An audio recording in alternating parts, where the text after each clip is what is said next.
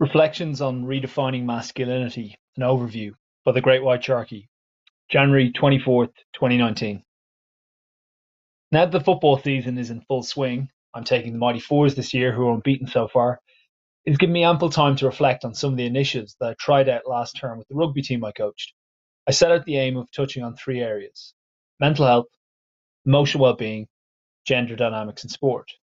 My first article here gave some of the rationale as to why I started this project. It may be worthwhile for me to clarify some of the reasons further. One of the overarching aspects was for me to try and bring some of the issues that face young men into a real life setting. In my day-to-day roles as teacher and a coach, I have the choice of the classroom or the rugby pitch in which to help guide young people. I decided that devoting time to the challenges young men face in a rugby setting would be a fruitful way for us to try and break some of the stigma around them. I also hope they would enjoy discussing and exploring these ideas, and that they would see this as a worthwhile endeavour. By allowing the group an opportunity to explore each of these areas, I felt I was helping to prepare them develop as young men and not just as rugby players. Perhaps it was somewhat conceited of me, this would not be the first time this charge has been put to me, to suggest that we could achieve this, or indeed that sport has the power to do so. That being said, I think I have to believe it. This is the very reason I get so much from teaching and coaching, because I hope it will make a difference. I abide by the principle that we coach and teach so that we connect with people, forge lasting bonds that outlast a set of results or scorelines. Challenges on the pitch. One thing I failed to mention in each article was just how challenging it was for us on the pitch. These were setbacks that were almost entirely out of our control.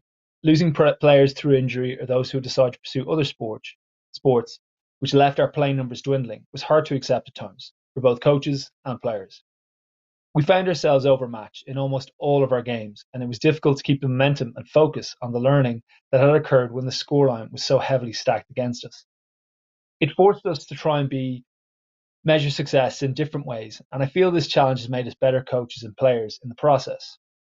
I suppose by running this project concurrently, it was useful to feel that we were contributing towards something bigger than a scoreline or a result. We were trying to instill certain values within young people for them to question who they are, how they might contribute and influence the environments around them. Yes, but what exactly are you doing? When I discussed this project with friends, family, and other coaches, or people who reached out via social media, and thank you for all who endured my ramblings about it, they often asked, what outcomes did I want? What are you hoping to achieve with all of this? I had to resist the desire to have something specific to point to in these instances. It was not because I had not thought about this. It was more so due to the fact that all I was doing was presenting this group with an opportunity to explore themselves and some of the issues that face young men.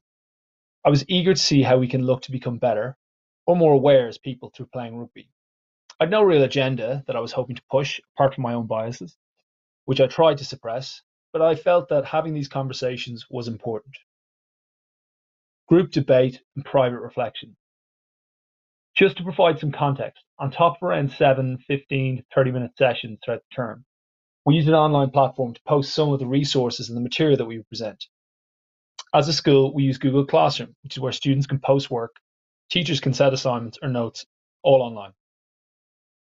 Students tend to access it via their laptops, but they can download an app for their phones too, should they wish. As our team were more than adept at using this platform, it seemed a perfect place in which to try and take the conversations from a communal space into an individual one, where each person could access and digest the content to reflect on in their own time. If we were to have any success with this initiative, we needed to ensure that there were various ways in which to engage with the content. Google Classroom was our attempt at doing so. It would be great to hear from people who have used other platforms as an alternative to communicate with their various teams, be it in business or sport. Format of these reflections. As you may be aware already, I am an Irish English teacher, but I've dabbled in history teaching and I've always loved it as a subject. It was one of my joint majors along with English literature at university. I taught it for a year in my first placement, but got moved to cover more English classes. It wasn't because I taught inner city London kids about what Cromwell was really like. At any rate, I've plenty of history and I've read plenty of history and it can stay with you. For example, when describing Benjamin Disraeli, the prominent historian Francis Stuart Leland Lyons stated that he was a man intoxicated by the exuberance of his own verbosity. When I'd gotten into almost two-thirds of the way through these reflections, I could not help but think of Lyons' line when I noticed just how high the word count had gotten to. To make these reflections more digestible, therefore, if anyone is still out there reading them, I'll split them into two sections covering the areas of the project. Mental health and emotional well-being is one section, and gender dynamics in sport in the other. Each will cover some of the areas I felt worked and some areas I would look to improve on. I will stagger these out and share them by the usual formats: Facebook, Twitter, LinkedIn. Please do feel free to share those who might take something from them. I hope that breaking up this behemoth, that it makes it easier for me to express what I feel I have learned. As ever, please do get in touch to challenge any of the ideas or ask me more about them.